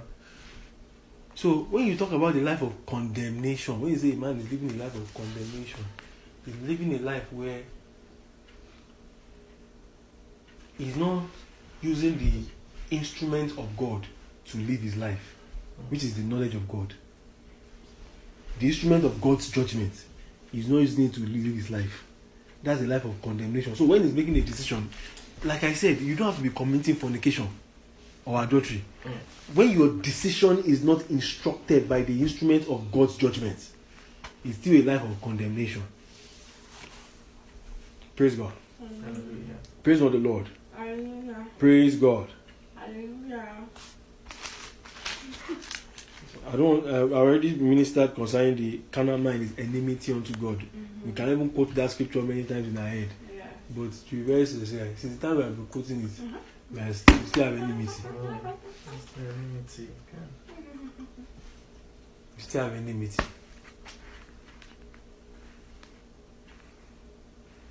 We still have enmity. We have problem. And no one needs to agree that he has problem.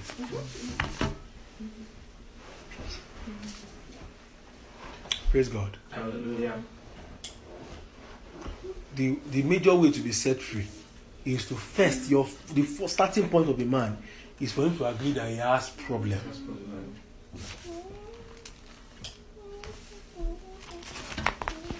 If a man cannot agree that he has problem, his problem cannot be solved. His problem can never ever be solved.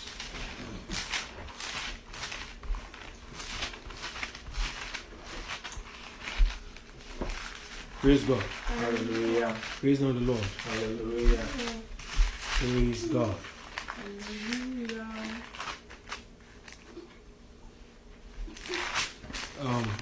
1 Corinthians chapter 14. Oh no, is it 14? No. 13. 1 Corinthians chapter 13.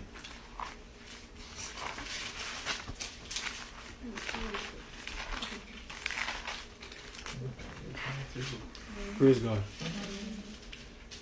We've been, everyone has taught this one, thought. So we just go through it. Praise God. Yeah. We'll be dealing with this scripture for the next 20 minutes. Praise God. Then we'll close. Praise God. Hallelujah.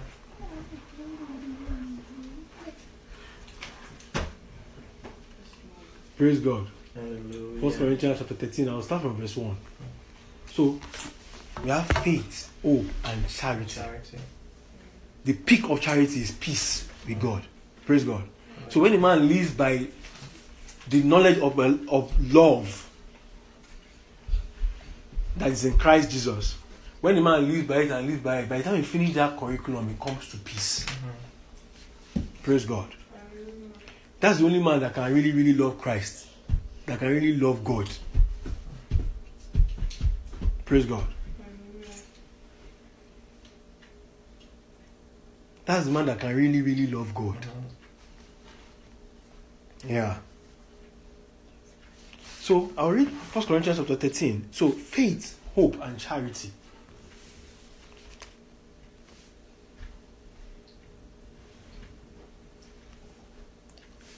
You start by faith. What did I say faith is? When you are living by the knowledge of God, even though you have your own knowledge, you forsake your own knowledge and live by the knowledge that God is bringing to you, then you are living by faith. So, really, what righteousness is living by the knowledge that God brings to you or that God reveals to you. Now, that's righteousness. You live by righteousness over time. When you come to hope, you are beginning to see the end. Now, that hope is a driving force. That's why they say, hope maketh not ashamed. I've been doing something, I don't know the end of it. But I continue doing it. Then at the point, I come to a realization, wow, this is actually the meaning of what I'm doing. It gives you a drive to do it more. You've not gotten to that place. But now have a drive to live righteously more or live by faith more. Then you are in hope. Because you are seeing an end. Then the man is in hope. It's easier to make decisions when a man is in hope. Yes. It's easier to forsake when a man is in hope. So faith, hope, then charity. Praise God. Charity is now the definition of the life. When a man is already getting there and is already living by it, and he has stepped into it and started living the life, he is already in charity. That life of Christ. Or is in a place where he has love for God. Praise God. Oh, but have I complicated anything? So if you check Romans chapter 5, he said, hope maketh not ashamed, for the love of Christ has been shed abroad in our hearts. Praise God. So hope, when a man has hope, he's beginning to see the end point. And he falls in love. So at hope, when a man is in hope, they started putting the instrument of love inside him.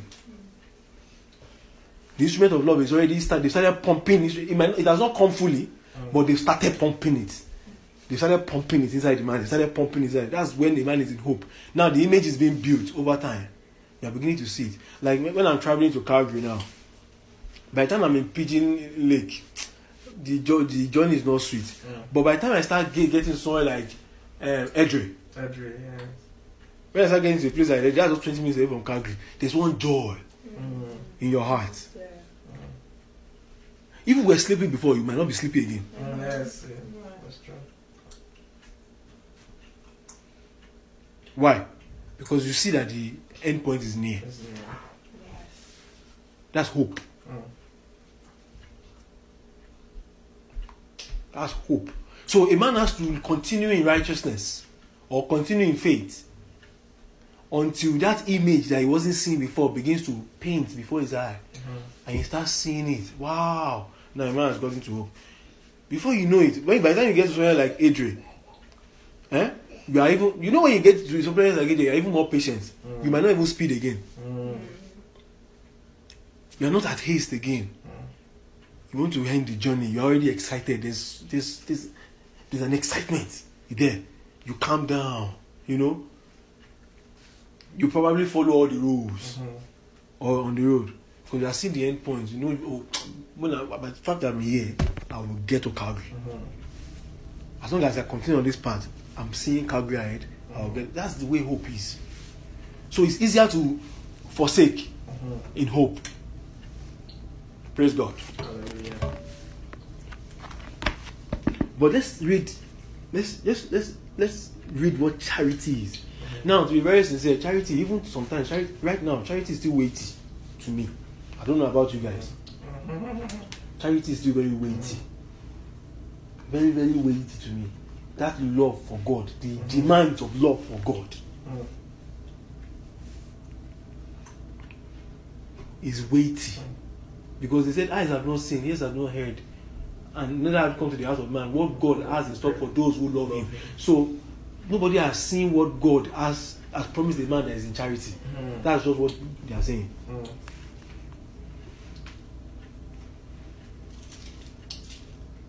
Obviously, eyes have not seen, the heart of man cannot comprehend eternal life. That's the promise of a man that is in charity. Actually, a man that is in charity, that's what he begins to see. He's seeing the promise. He's seeing the promise. Remember, I've been teaching about reward these days. Sometimes I'm just looking at everybody. This God you are teaching. Sometimes I'm by virtue of the path, you are obligated to listen, even if you don't understand.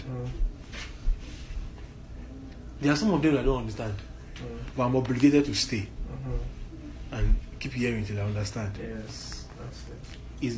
Is an obligation. Obligation.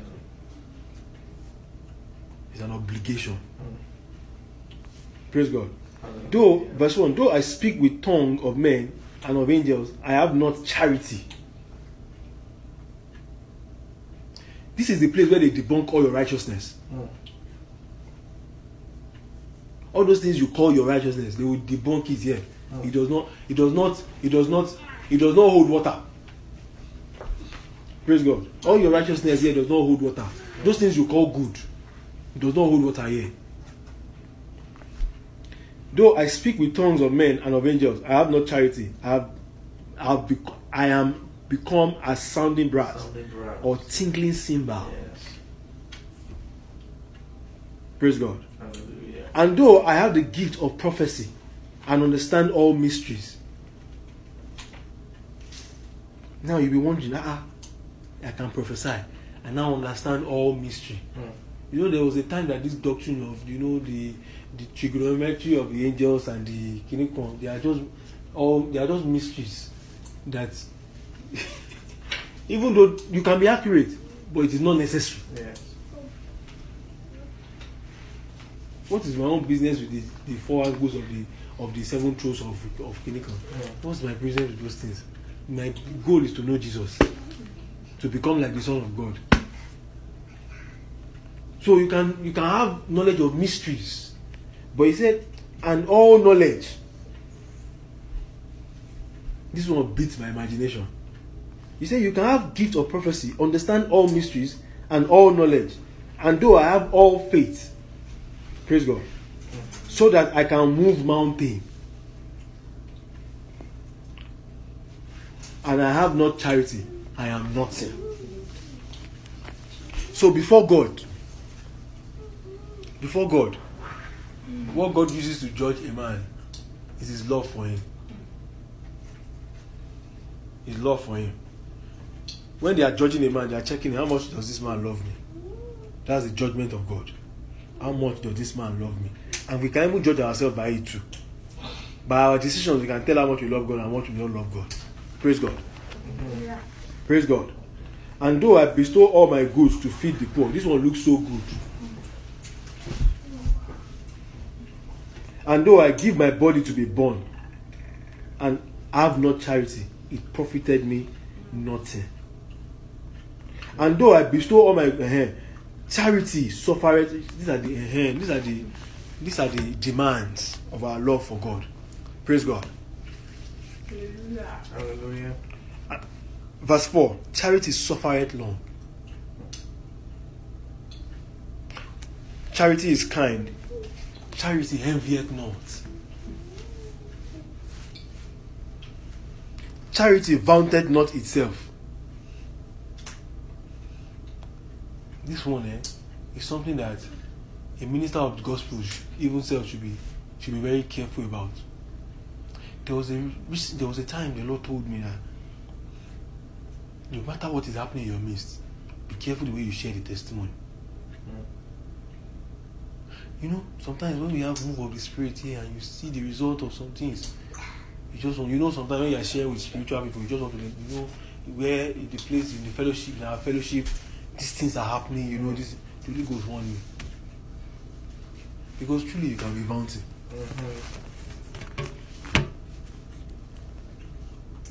You can actually be vaunting. You can be vaunting, you can vaunt your spiritual work. Even your spiritual work, you can vaunt it. Vaunt is you boasting.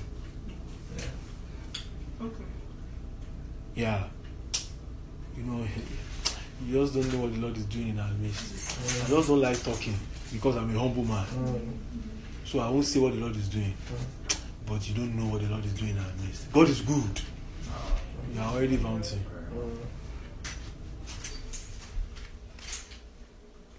You are already what? Is a charity vaunted not? Charity is not puffed up. Doth not behave itself unseemingly. Seeketh not her own. It is not easily provoked. Thinketh no evil. Hey, this one. This one is hard to do. It thinketh no evil. Let somebody do you evil, then you will know if you will think evil or not. Praise God. Hallelujah. Now, this thing is not that you are not trying to think evil. It's not saying that charity tries not to think evil. When somebody does you evil, charity does not. It does not have capacity to think evil.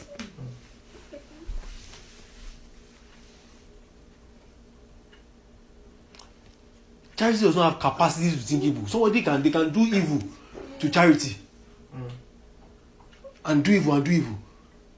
Waiting for him to think evil. But he does not have instruments in him to think evil. That's charity. I was talking about forgiveness one day. I said when you forgive somebody, when you see that person, you must be full of joy. Praise God. That's what forgiveness. That means you have lost capacity to think evil for that person. It's not that you are trying not to think evil. You have lost the capacity. That's charity.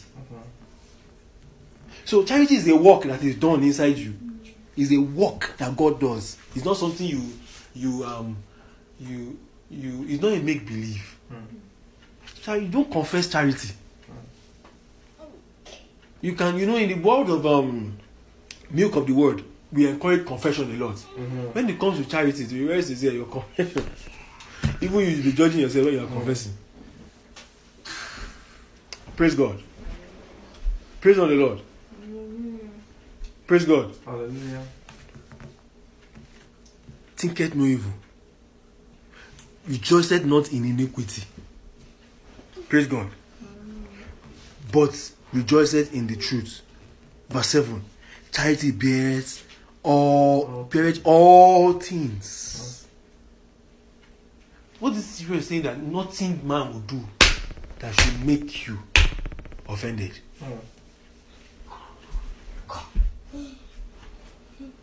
When a man is in charity, there's nothing a man will do. And we can tell from that man at Jordan, that Christ at Jordan. Number one of the, it's not, see, can I very sincere with you? If I was Christ at this my stage right now, the only person that will get me angry really might not be Judas. Peter. Have you seen this show called Chosen? Yeah. It's like they painted Peter well. Yeah. Very unstable human being. Highly unstable. Peter would have offended me every day. Yes, sir. But he said, he beareth all things, believeth all things, hopeth all things, endureth all things. Hey! These are the things that they used to test your work for you to come to peace. These are your endurance, your long suffering, your forbearing. Those are the things that bring you to peace. You cannot say you have peace with God and you still have things you cannot bear. You still have blame. That means you still have blame inside you. There's still blame. So you have not come to peace. You must be able to bear all things. God cannot lay the burden of eternal life of the man that cannot bear all things.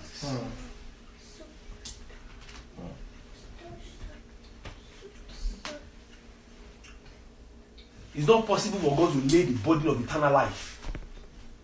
Eternal life is weighty. You can't lay the burden of eternal life on a man that cannot bear all things, because actually all things God. So this, praise God. This. Okay. Praise God. All things God. So when they say bear all things, you must be able to bear God. Charity is the shock absorber that when they lay God on a man, he can sustain it. That's charity. He can sustain God. That's actually the real temple of God. He can house God. That means he can bear all things. Bear all things.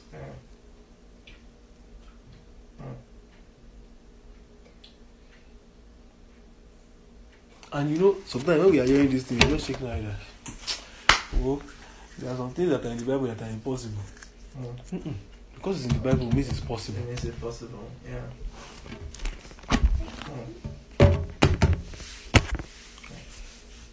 Once it's in the Bible, it's possible. It means that I'm seeing it as being impossible. Check the book, churches in the book of Revelation. Those were charity churches. A church said, I know thy works. I know thy works.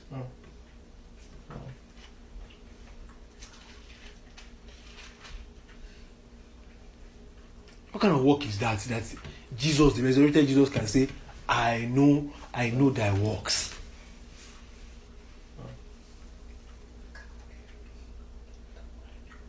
In Matthew chapter 7, there were some people that he said, I know you not. But there are some people in book of Revelation who say, I know thy works. Your work, I can see it. It is resonating before me. Even though they still have blame. But he said, I know thy works.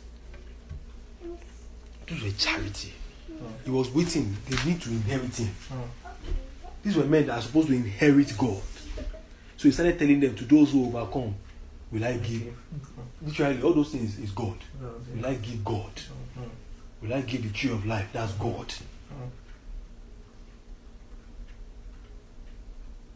To those who overcome, will I permit to sit on the throne of my Father? Even as I have overcome and I sat on the throne of my Father. That's God. So to those who overcome, will I give God? To those who overcome, will I give God? To those who overcome, will I give my God? That's what he's saying. That's the entire book of Revelation. Or to those who overcome, will I give eternal life? Literally, that's what he's saying. All those rewards are embodiment of eternal life.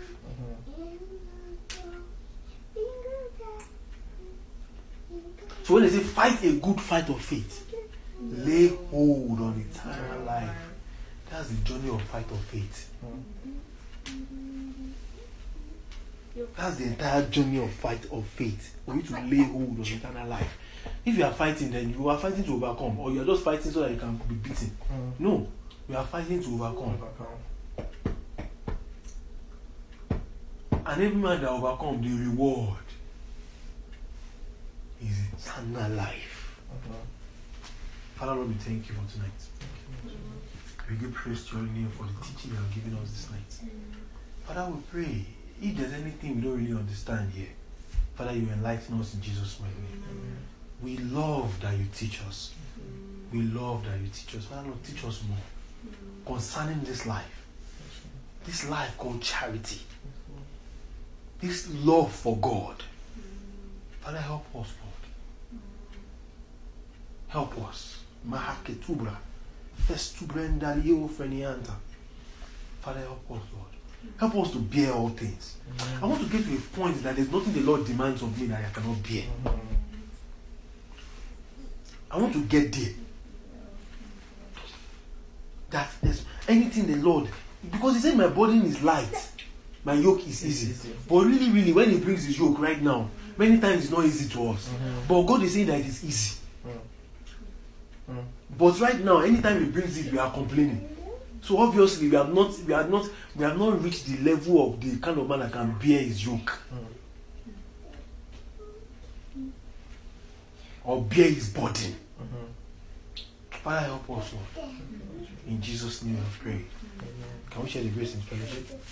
Lord Jesus Christ, the love of God. You dwells between the cherubim, shine forth.